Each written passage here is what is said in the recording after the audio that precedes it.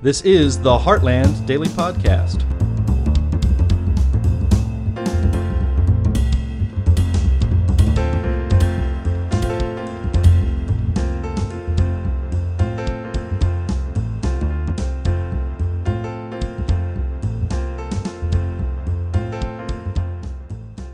Hello and welcome to the Heartland Institute's Daily Podcast. I'm Sterling Burnett, Director of the Arthur B. Robinson Center on Climate and Environmental Policy and Managing Editor of Environment and Climate News. I thought it was time to give you a little international spin on the climate change topic. Ron Davison is president of the Friends of Science, a Canada-based research institute dedicated to providing a balanced view of climate science and ensuring that climate policies are based in sound science. Ron, thanks for being with us. Sterling, thank you for having me. So, Ron, before we jump into the meat of the interview, for our listeners who may not be familiar with you or your background, please tell us a little bit about yourself, how you came to work on environment and climate issues, and what Friends of the Science is, stands for, and does. All right, Sterling, thank you. I got kind of interested in it back in the 90s. My career was in oil and gas, so that's a strike against me. But you're a petroleum engineer, right? You're a petroleum engineer by training. Yeah, exactly. Okay. Yeah.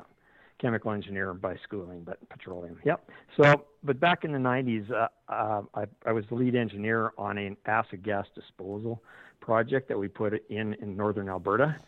Now, acid gas disposal is waste gas, but it's primarily CO2. It's about 80% CO2, 20% H2S.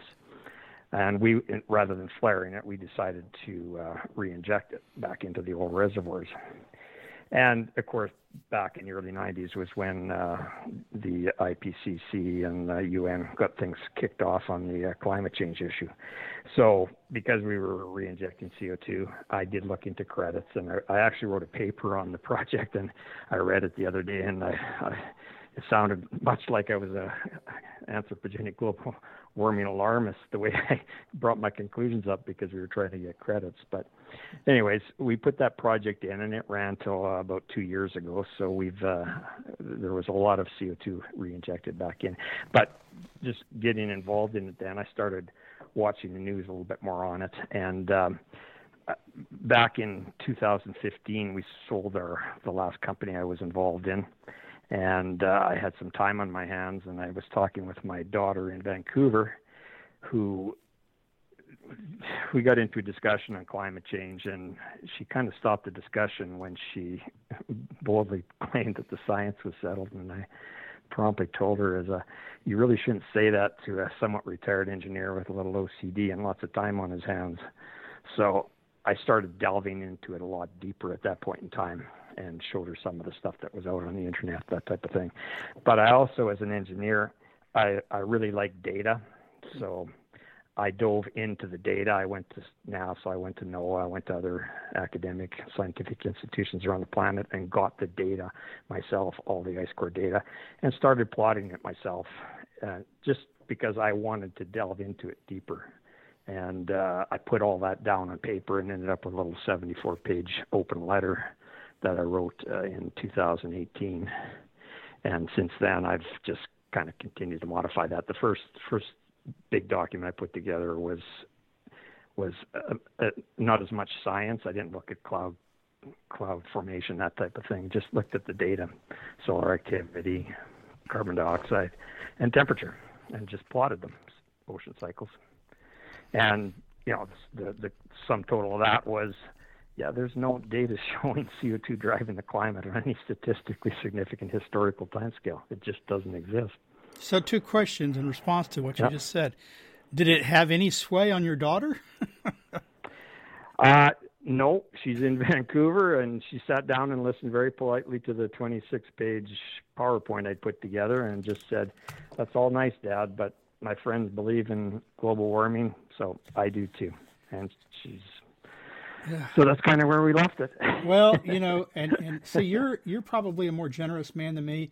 At that point, I might have said, well, I don't know if she was still, whether she's on her own, working herself, paying her own bills, or whether you are. But I guarantee when my nieces have raised questions with me, I have said, well, gosh, I helped pay for this, and it's using, it's made using fossil fuels. So you don't need that anymore. Yeah, absolutely. You don't need my money anymore because I make money disputing what you say is true. So I'm destroying the earth according to you.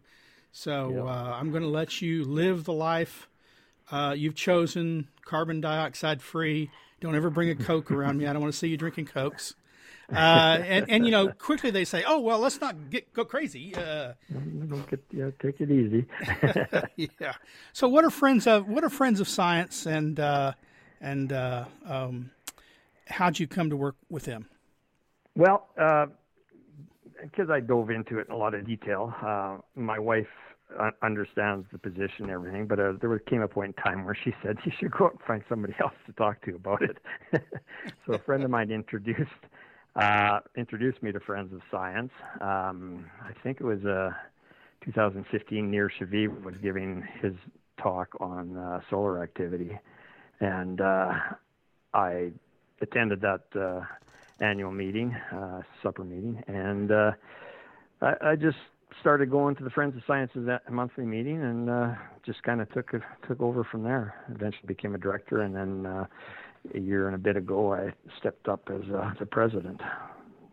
So I've been actively involved. What is Friends of Science? What do they stand for? What are they about? What are they composed of? Yeah, it's a group of engineers, professionals, some climate scientists, some concerned citizens. It was set up back in around 2002 when the Kyoto Accord was being put into place, and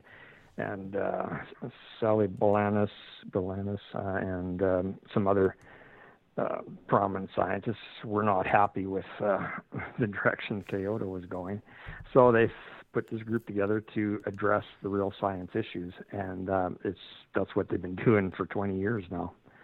Which is, they thought they'd be able to wrap it up in a few years. It did not happen. Well, now, you say a few. When I look at your website, it looks like you've got quite a few esteemed scientists, authors of over 160 peer-reviewed papers, just one person, 980 scientists and scholars. It's not the small shop, brag a bit about yourself. It's not the small shop you portrayed it as. Well, you're right. When I'm thinking small, there's 7 directors and Michelle Sterling, our communications director, and we've got an administrative assistant that's absolutely amazing. They keep us going in the right direction. But the main group is small compared to something like a Greenpeace or that. But yes, we're tied into a lot of people around the world. We have worked with Clintel on projects. We have discussions with other groups like yourself, Heartland. There's a group in Victoria, Climate Realists, that we work with a lot. So we've got our fingers spread out, and we have people like in Ottawa. We've got lots of people providing us with reports and that type of thing, analyzing net zero, analyzing energy policy and climate policy just in general. So, Ron, what do you think is not being conveyed or is being improperly conveyed in contemporary discussions of climate change? Well, when you look at the IPCC and their science, they really just disregard solar activity. And it's extremely important to the climate on this planet. And it shows in their modeling. Like one of the things that the IPCC has actually recognized is that their models run too hot. That should be front page news. That should be something we should be celebrating. It's not as bad as we think it is, or that they think it is. That type of thing. And we're slowly getting rid of that whole RCP 8.5 emissions model where they're saying we're going to emit carbon dioxide at levels that we just can't possibly emit at. So there's those types of things that need more presence in the mainstream news. It's just. And on the scientific aspect, I mean, you've already said part of it is, your daughter says her friends believe something, so it must be true. Yeah. That's what she's going to believe, as opposed to following the scientific method, looking at data, the reliance on consensus and models over data and evidence to prove something. I take it y'all take that on as well? Yes. The I as an engineer in the oil industry, I've done modeling, so I know exactly what it is. It's a tool. It's not a proof of anything. It's designed to help you figure things out, but it's all dependent on what you put into it, how you program it. I was about to say it's all dependent on your assumptions, your math, everything you put into it produces the outcome. Yep. But whether the outcome actually matches reality, that's what you gotta. When it doesn't, you adjust the model. You don't pretend the reality is absolutely. And the way the IPC science does it, they adjust the data, which is just outright wrong. Yeah, I mean, companies that do that go out of business. If you were in an oil company, I wouldn't have a job if I approached it like that. Yeah, you'd if you did a model that said there's supposed to be oil in some place in some amount, and you went there and did the drilling, and it turned out there wasn't, you wouldn't go back and say, well, it's supposed to be here. They're just wrong. The model was right. Yeah, the model is right. It's just the structure. But I like I said, I've done modeling, and I've also just played around with modeling the climate in spreadsheet form, and you can model the modern day temperature with just the Atlantic multidecadal oscillation and the total solar radiance using it as a proxy. Simple models with no feedbacks, no major CO2 input. They produce the warming that we're actually experiencing as opposed to what's predicted. That's right. Yeah. And I don't pretend my model's right, but it actually models the temperature better than CO2 alone, which is the way the current modeling system is set up. Well, let me ask you this: how is Friends of Science attempting to remedy the inadequate science that's sort of reaching policymakers? Well, we try to put out as much information out there as we can. I'm sure you've seen some of the videos that Michelle does. She's quite prolific on them. And we have like Robert Lyman out of Ottawa. He's an ex-ambassador for Canada. He writes reports on a wide variety of energy and climate policy that we print up for him. And it's just talking to people. It's been a little harder with the COVID thing. Do you testify? Do you do white papers? Yes, we've got a lot of reports, 10, 20-page reports type things. They're all on our website under our blog. Yeah.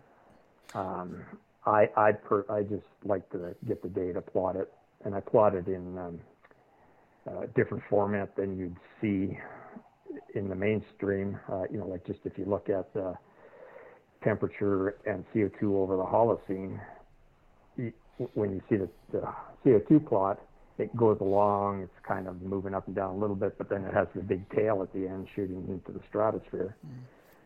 If you really believe that CO2 caused all the modern temperature warming, you have to shrink the scales so that you can plot CO2 over top of the temperature. And if you do that, the CO2 level through the Holocene is flat, yet the temperatures still fluctuate. There's just a lot more going on than just CO2. So moving from science a bit, what's the state of climate politics in Canada as a whole and in particular provinces? Well, our fearless leader, Justin Trudeau, is very much in line with all the climate propaganda. He's on board with every UN project out there, and climate's no different. They're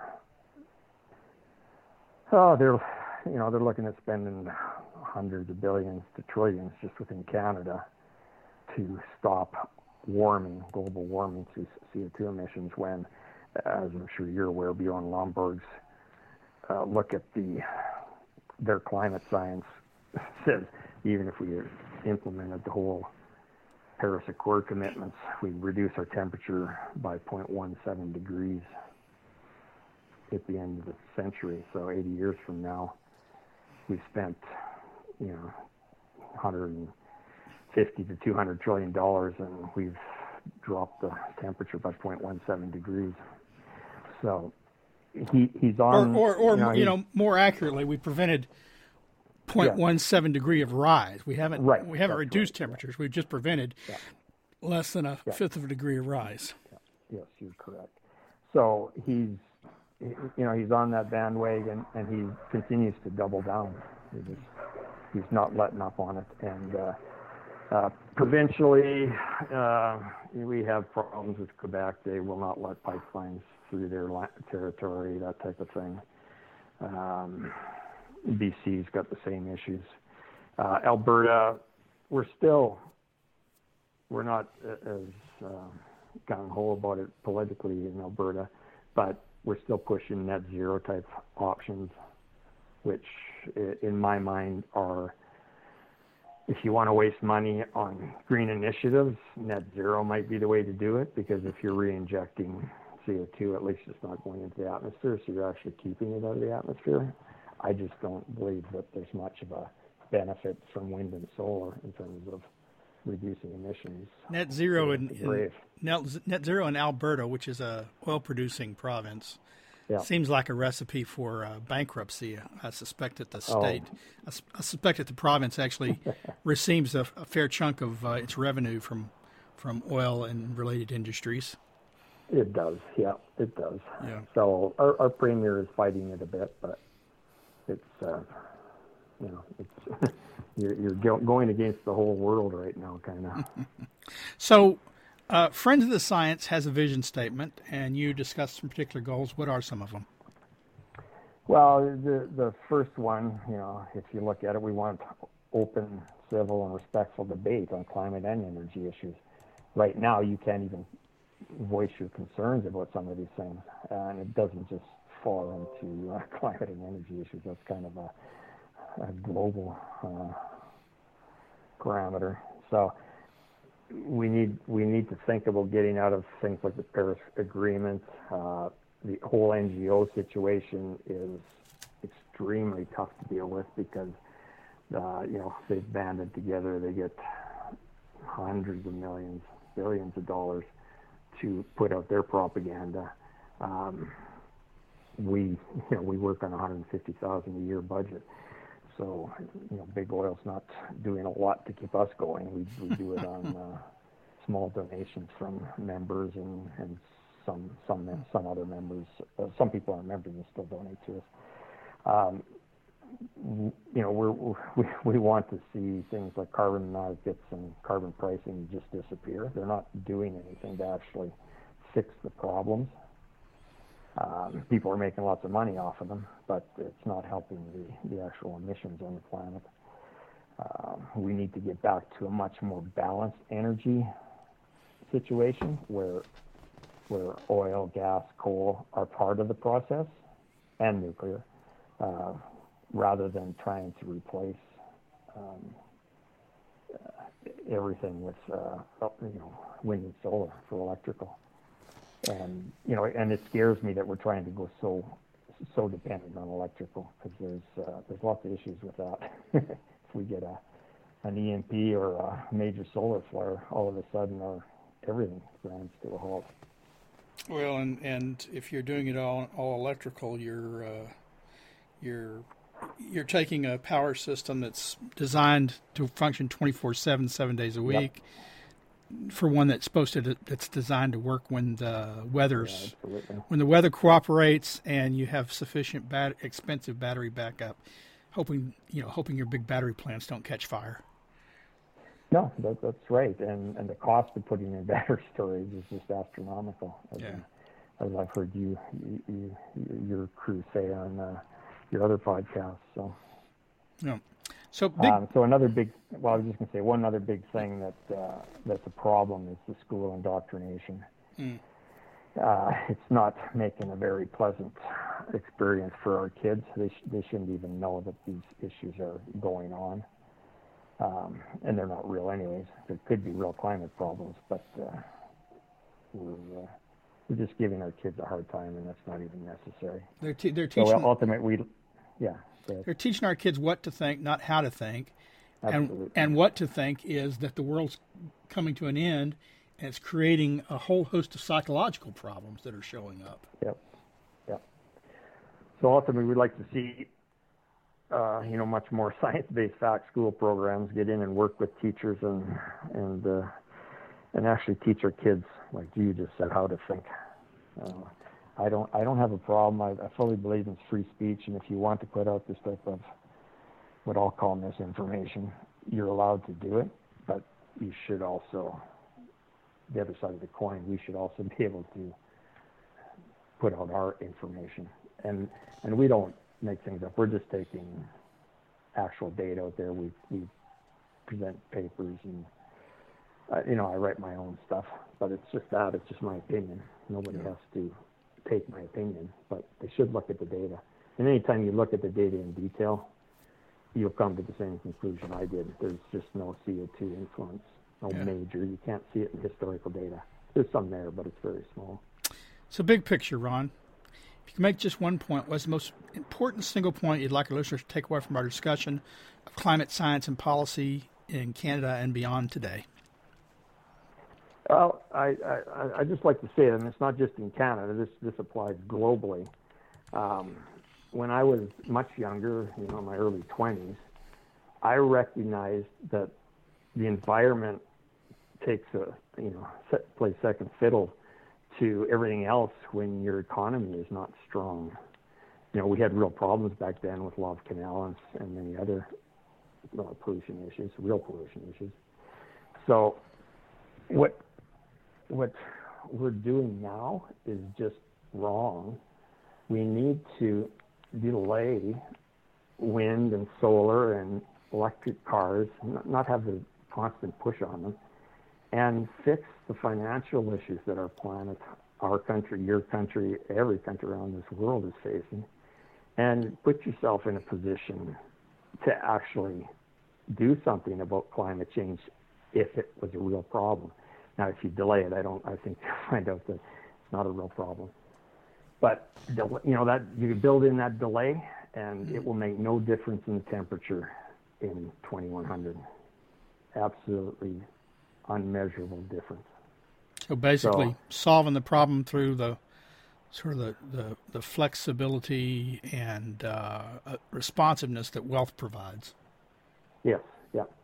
Because right now, the plan is to spend $10 trillion for every 100th of a degree that we can reduce the temperature 80 years from now. What could we do with $10 trillion? Yeah.